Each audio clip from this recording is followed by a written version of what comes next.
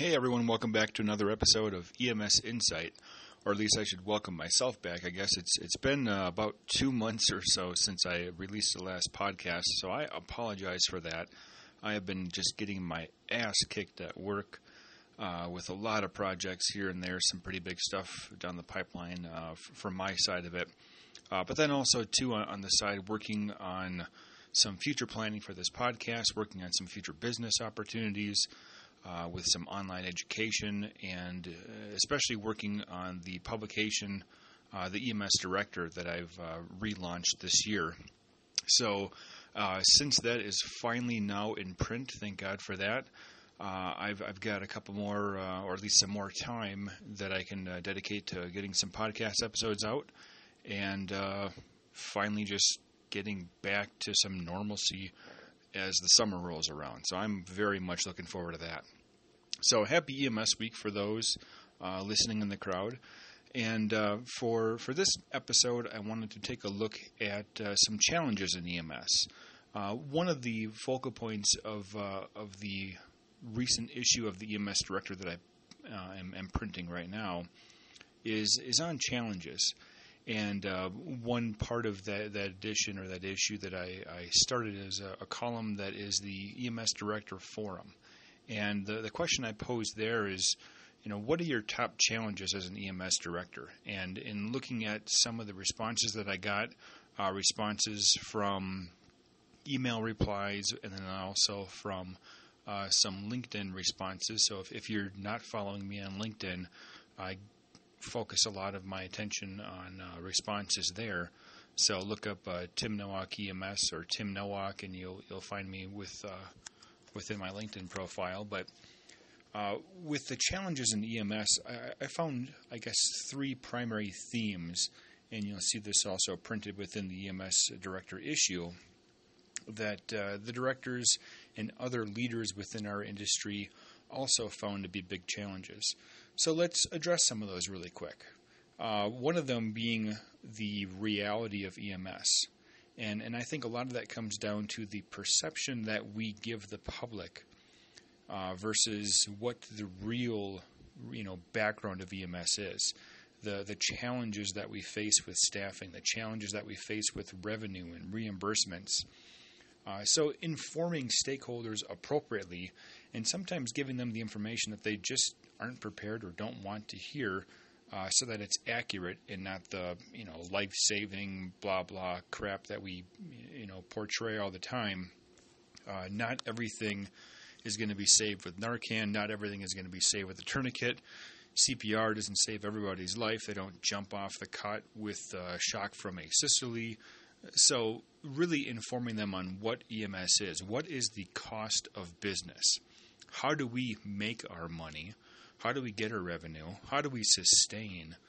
And what do we need from the public in order to do that? So really focusing on reality of EMS is a challenge.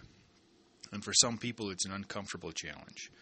I think a lot of that even ties into, and you continually hear, the challenges related to recruitment and retention. And really, I think one way that we should focus or refocus on this issue is to look at retention first, then recruitment. Because if we can retain people, then we don't have to worry as much about the recruitment aspect. What do they say that, it's anywhere from like 25 to 40% of someone's salary to have to retrain somebody, cover the overtime and all the other stuff that goes with it. Whether there's a magic number of $30,000 or whatever it is for your agency, there's a lot of money that gets put into having to retrain someone or get a new member onboarded in a timely fashion. So that recruitment part really is a challenge. But instead, if we focus some more attention on retention, I would hope that the equation would balance itself out and that we wouldn't have to do as much recruitment. So being a challenge, it's something that as a director or as a provider, really we do need to focus on. How much overtime can you work? Can you get burnt out? Does it affect your family life? And even as that director, how is that affecting your budget? How is that affecting your image? I was listening to another podcast this morning, and they were talking about some of this in relation to new providers jumping from one job to the other every couple of years because they're not offering an opportunity for advancement or for growth. And that's hindering agencies. It's one thing if a provider leaves your organization to go upwards somewhere else, compared to if they leave your organization just to go laterally, just to do the same thing with somewhere else with a different patch on. That's a problem. And I think that's something that on the retention side we need to address within our organizations and within our industry as a whole. Another theme that I noticed coming from other directors was the discussion and the concern and the challenge over professional development, the initial education. And by all means, I am all for transitioning our career field, the field of EMS, the field of paramedicine, whatever you want to call it, which actually will be the subject of debate in my next issue of the EMS Director. But within our field, I think we do need to transition toward a professional approach. There's a reason why the nurses have a much better and a stronger reputation over us in EMS. There's a reason why the fire service has that as well.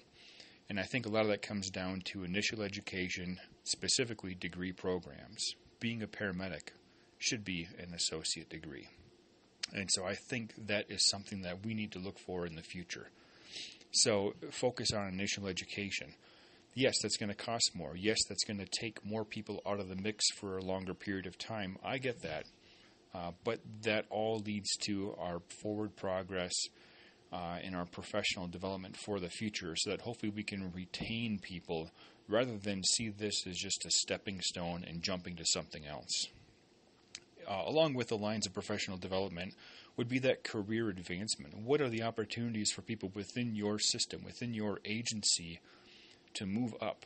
And I can tell you for damn sure that, especially with the millennial generation, and I'll throw myself in that mix, being an older millennial or a zennial if you want to call it, if you don't give people an opportunity to move up or to transition or to have more than just the status quo, you are going to lose them. Guarantee it. You're going to lose them. So you need to challenge people. You need to offer opportunity, because without that, you're going to be just cycling through this recruitment and retention process and problem continually, and it's just the death cycle of your organization. So even in the professional development world comes the idea and the concept of continuing education.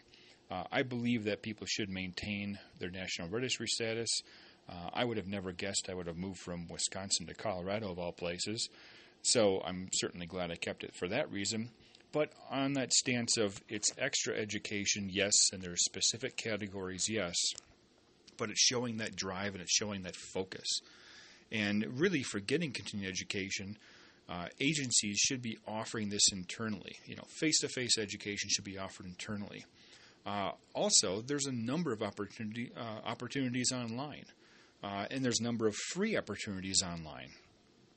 The place where I work full-time offers some great opportunity for free education, and not just a couple of hours, but we've got 60 hours of content already built on our system, and some of it's live, some of it's archived.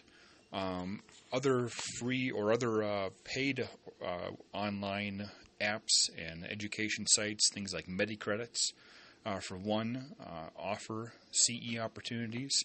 So there are a number of ways for people to maintain national registry status or maintain their state certification or license status from the continuing education standpoint.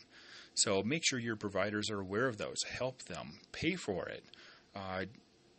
Provide opportunities on duty for them to get these hours, whether it's an hour piecemeal here and there, or if that means you have to support them some way or form, going to a conference or going to a class or a symposium locally, offer that. Heck, if you want to have somebody come and do presentations for you or do a symposium or do classes, let me know. I'll gladly drive out, fly out to wherever you are, and we can work something out. Of course, there's a fee involved for that, but there are options. Getting hours should not and is not that difficult. So a lot of opportunity there on our side to promote professional development, maintaining our own hours and credentials. and really just helping to get your providers through their time and making their time valuable. Seat time is one thing. Quality education, on the other hand, is what we need to focus on. So there are a number of great opportunities out there to get quality education. Sometimes you have to dig to find them, but once you find that source, once you are able to tap that water source, then you've just got a great, unlimited, and wonderful flowing supply.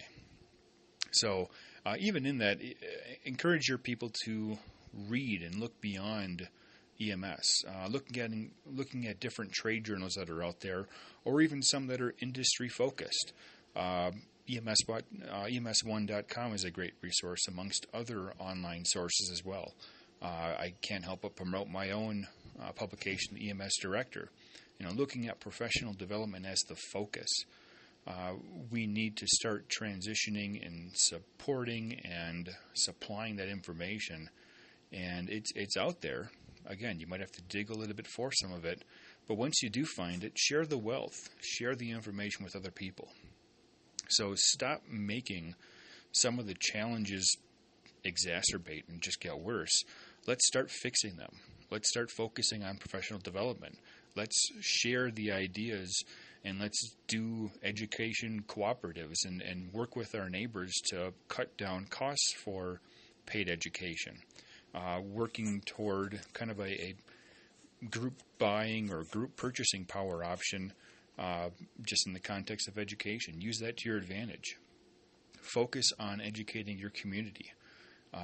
Inform them of the real-life challenges that you have, and that things aren't all unicorns and rainbows, that sometimes you are facing hard times, and the consequence of not funding your service is going to be this, this, and this. And then also focus on your current people.